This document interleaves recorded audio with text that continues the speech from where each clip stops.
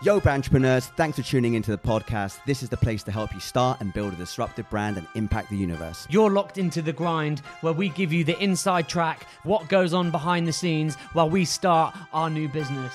Hopefully you'll learn what it takes to launch a successful brand as we share our learnings with you. I'm Matt Thorne, aka Sketchy Media. I'm Phil Kemish, aka Phil Kemish. And I'm Nish Solanki, just Nish Solanki. On this week's episode, we recap where we've got to with REBOXED. And speaking of Rees, we review where we've got to with our business, revisit some of our key learnings, and finally recite some more fantastic business analogies for your listening pleasure. Without further ado, let's get right into it. Yo! People, welcome back to the casting of pods. We're back in the room of dreams, where the roof, I think, is getting repaired, so we may be blessed by the kind men and the scaffolding around us, so just deal with that. It's a bit of noise. It's a bit of ambience, if you like. But I'll take it, given how long it's taken us to get back into this seat and do another podcast, mate. I'll take that. We've been busy, Nish. We've been busy. And one of the things I've probably learned the most, especially since that, maybe a contributor towards the burnout, was trying to do podcasts, content, solve the world problems. Yeah, it's... the life of a modern entrepreneur, hey? It's not easy. So, yeah, we took a little break, but mainly for sanity purposes, but also just to get some stuff done. So it feels good to be back. I love doing the podcast. I love our therapy sessions. Do you know what I thought was hilarious? I think after the 66 days ran out, I think there was a weekend, and I remember Phil calling me on like the Tuesday and just going, Nish, I'm just about to set into another 66 days. I'm just about to go in and do this other thing. Like, I was just like, Phil, what are you talking about? You're ready to just jump straight back on the horse and go for another sprint? Nah, dude, You're crazy. That week before the 66 days ended, I was like, shit, we need another 126 days because the ideas changed. Yeah. I was like, oh, what's next? Dude, we pivoted quite... Well, it's not a pivot. We really worked out the kind of nucleus of the business and the value gap, and what we were doing in those first 66 days was quite wide of the mark in terms of what we needed to do to actually really build something of serious value and worth doing. And that's probably one of the other things as well I learned from that first 66 days was I wanted to be obsessed with it, and I don't think where we were with that first 66 day sprint, I wasn't obsessed with the business. I wasn't like super energized by, you know, kind of where it got to. But now I am. It's kind of like combining all my passions, all the things I care about into one, and it feels really like a thing to go and fight. It's weird because the episode that kind of capped off the 66 days, the last one that we did at Phil's, it was like the idea was set, but it was still really early in that process of the idea. It was still just a fucking idea. Like, we hadn't validated it. There was no real understanding. So there was still somewhat of a question mark, would you say? But Yeah. We have to go away and do the hard thinking around the idea and really test it, wasn't it? And that's what we did for the last 3 weeks. We've been away 3-4 weeks. That's all we've done. Well, I think the good thing about where the idea came to, the concept, what the business was going to become was, it was a result of all the things that we'd previously just gone through. So we were looking at the systems of re-commerce. We knew what was broken in that. We knew how people were buying and selling their phones. So we actually, all of the things we did in the 66 days almost validated, teed up the evolution of the concept, which was almost just like the missing piece of the jigsaw puzzle. So I don't think it was like we had to go away and validate it. All the work we'd done previously had validated it. But what we needed to go and do is look at the architecture of the system and go, well, what do we need in place to be able to achieve this? Yeah. And are those things available to slot in? And that's what we spent the last kind of, how many weeks? I don't even know how many weeks it is. Probably 3 weeks. It's been longer than that because I was on holiday and then we came back and then we've worked together for 3 weeks. So basically it's been a month. Yeah, so we've been... that's what I'm saying, the timing wise is important. It's been a month since where we left off and where we've got to now, which is really, and we've really pushed the business a lot further in terms of the idea, the concept, the figures, the numbers, the people involved, the process. The system, the infrastructure, the suppliers. Many of us have those stubborn pounds that seem impossible to lose, no matter how good we eat or how hard we work out. My solution is PlushCare. PlushCare is a leading telehealth provider with doctors who are there for you day and night to partner with you in your weight loss journey. They can prescribe FDA-approved weight loss medications like Wegovy and Zepbound for those who qualify.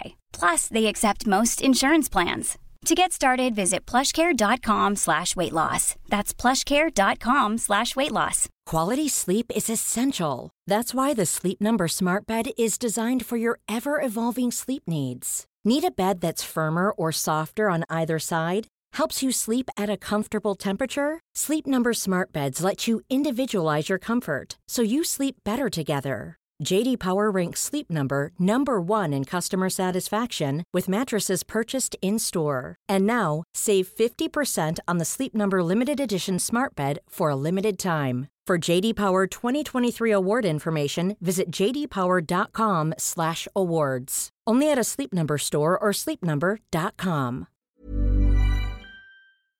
Yeah, what it doesn't feel like anymore is an idea. If I'm completely honest, it felt like an idea where we left it and we were really happy with the idea and where the business had got to. It's starting to feel more like this becoming a business. And what I mean by that is we're building the operational the side. The operational side of the business, how you actually function.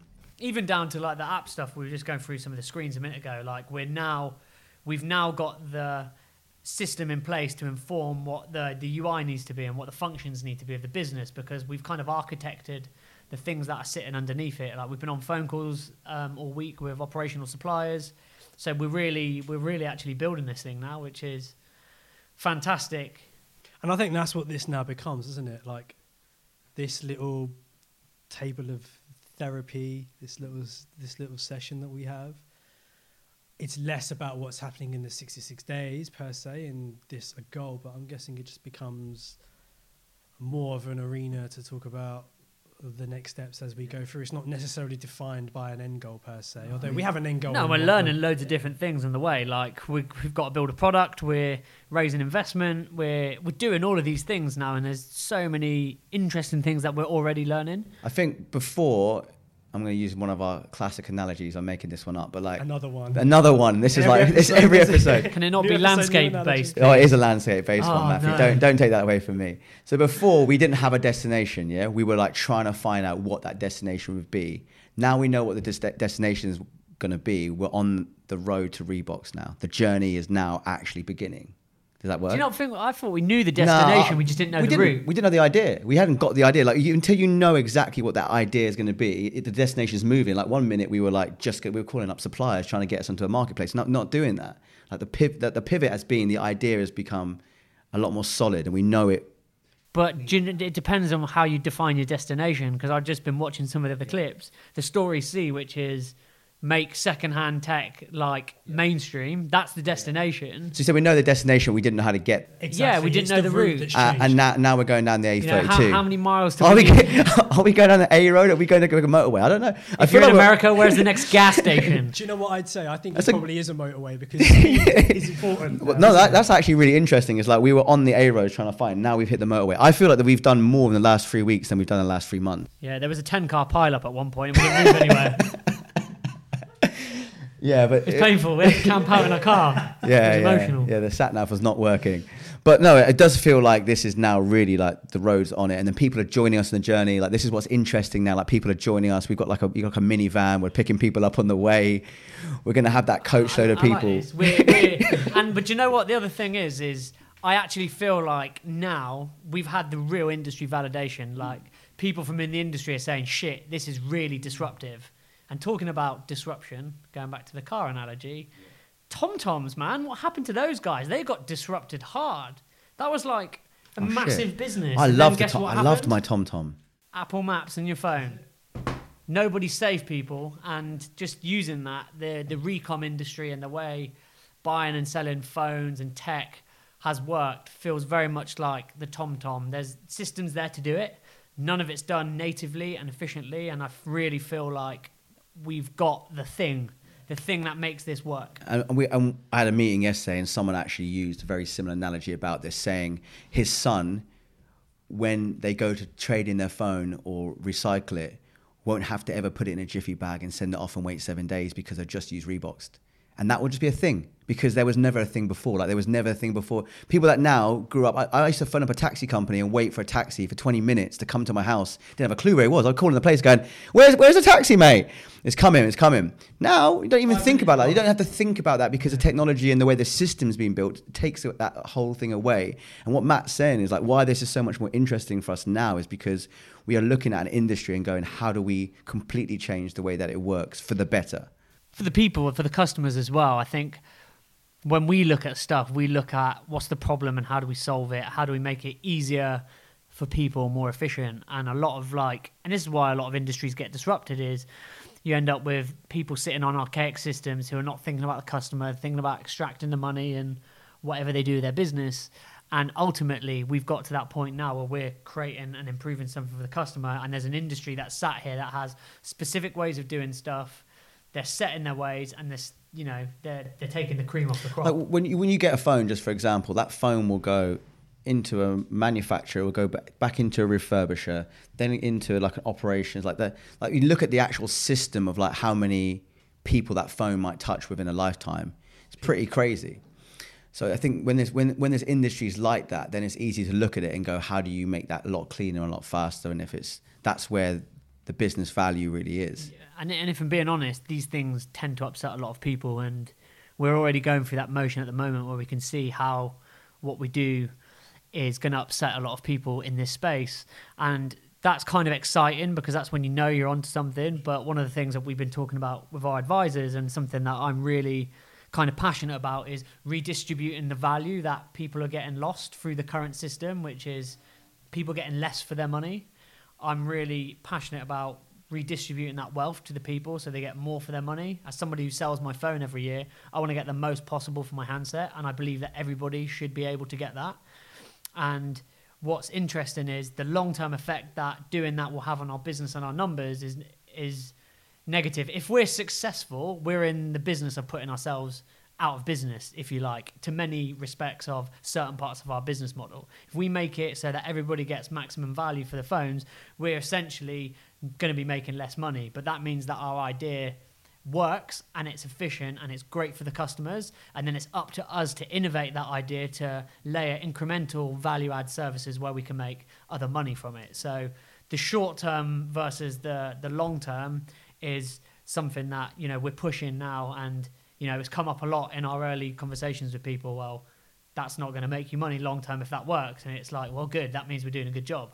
So that's an interesting play, whereas a lot of people in the industry at the moment are trying to retain as much money as possible. Goes back to the brand archetype, doesn't it, Matt? The Robin Hood for tech and good. To give to the poor. That's what you are, Matt. That's it. The Robin Hood for tech and good. Should have worn my green t-shirt.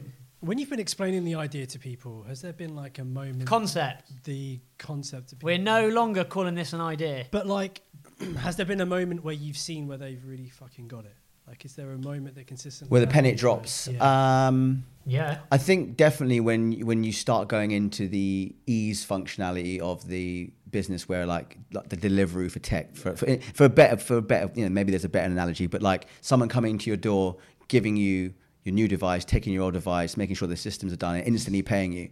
So like that kind of bit. So the moment they can actually visualize a Yeah. future and actually, I think because like people when you show them the future, they get it. And I think maybe when people, I must have been when Deliveroo was pitching, and in that moment when imagine you get your favorite restaurant delivered to your door, and everyone went, oh, yeah, that would be good. I think when you tell someone how easy it's going to be, and everyone knows they've got tech in their drawer, and everyone knows that they want to upgrade their stuff, but it's quite a hard system, and you can only get it done through the telecoms companies every year. But if this is a better way of doing it, why wouldn't you use it? And I think people can see that, then all of a sudden it drops. And we've got this thing now, we've got the core concept, which is the value gap, and the thing that, I said on a few podcasts ago, I was banging my head on the table every day trying to figure out.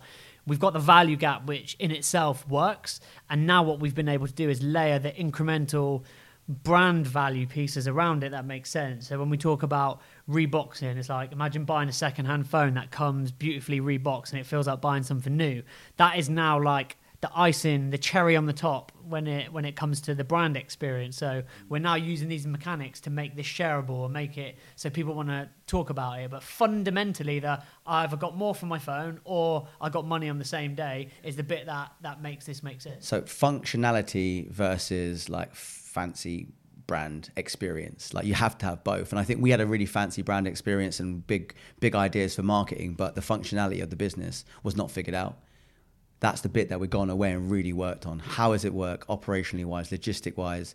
And it's a lot bigger. If I'm completely honest, the idea from where we were when we left off in 66 days to where we are now, the idea right now is so much bigger, which in some respect, I think will scare some people. But in the other respect, it really excites me and Matt because we've always wanted to take on an idea and a business and a concept that could change the world, you know, and physically change people's attitudes and the way they act towards doing something, you know.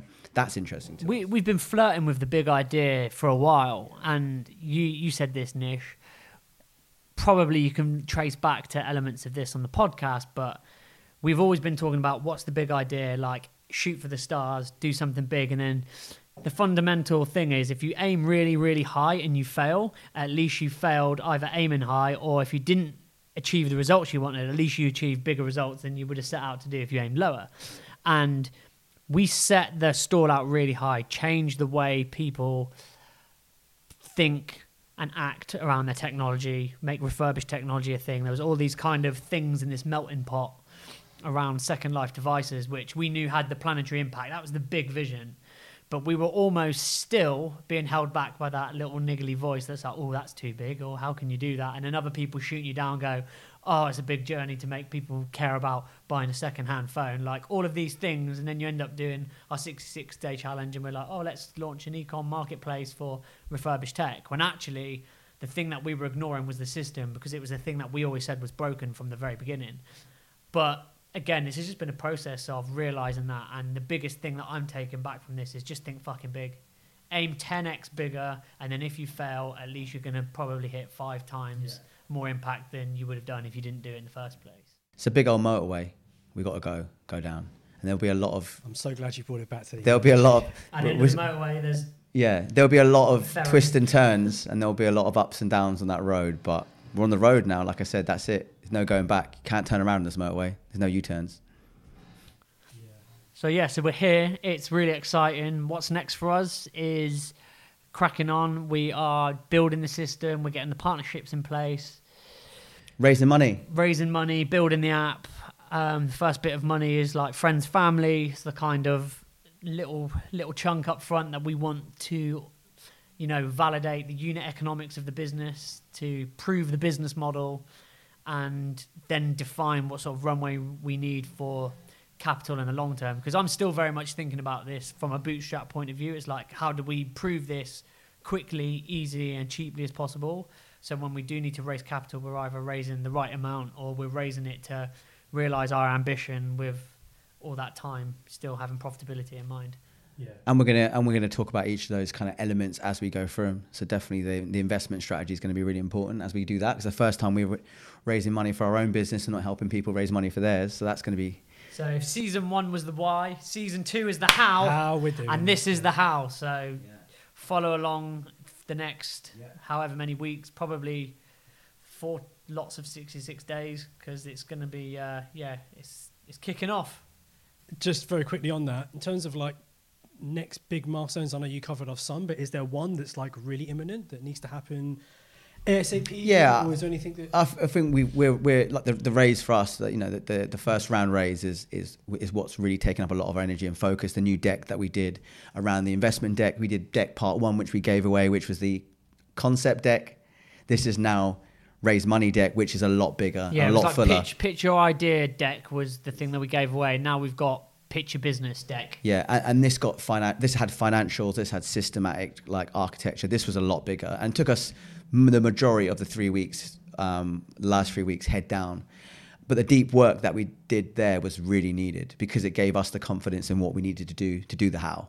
Without that, it's a business plan. I'm not that what the deck is. It's a business plan. You know, that's what it is. You can call it a nice fancy deck world. It's a business plan with some nice presented nicely, and we're going to go out and pitching that. So what we'll probably do as well is give away some of the things we learned during the pitches, because I think pitch techniques is really important. We've obviously done quite a lot of that in the business previously with the marketing agency, but this is pitching our own business. So I'm sure we'll learn some do's and don'ts. We should actually pitch it on a podcast. That's a fucking great idea. Run through the whole deck, pitch it on a podcast, and actually upload it to YouTube. Yeah. and we'll cut in the slides. That's a great idea. I think we'll that. record that. We'll Yeah. give away the pitch format. Might save us because- a job doing it to investors. Watch the YouTube video.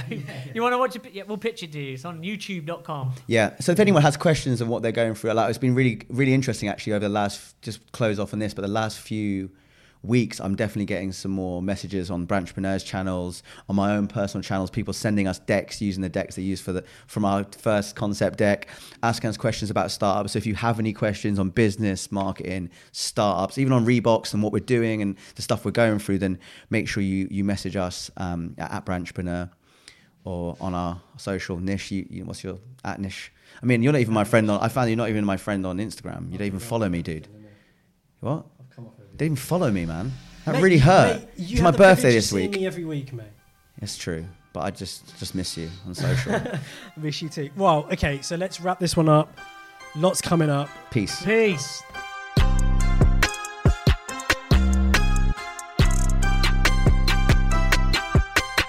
Yes, people, thanks for blessing us with your ears. Tell us what you think. Keep us in the loop. We'd love to get your stories, questions, and any topics you want us to discuss. Make sure you hit us up and leave a review on the podcast, and we'll see you next week.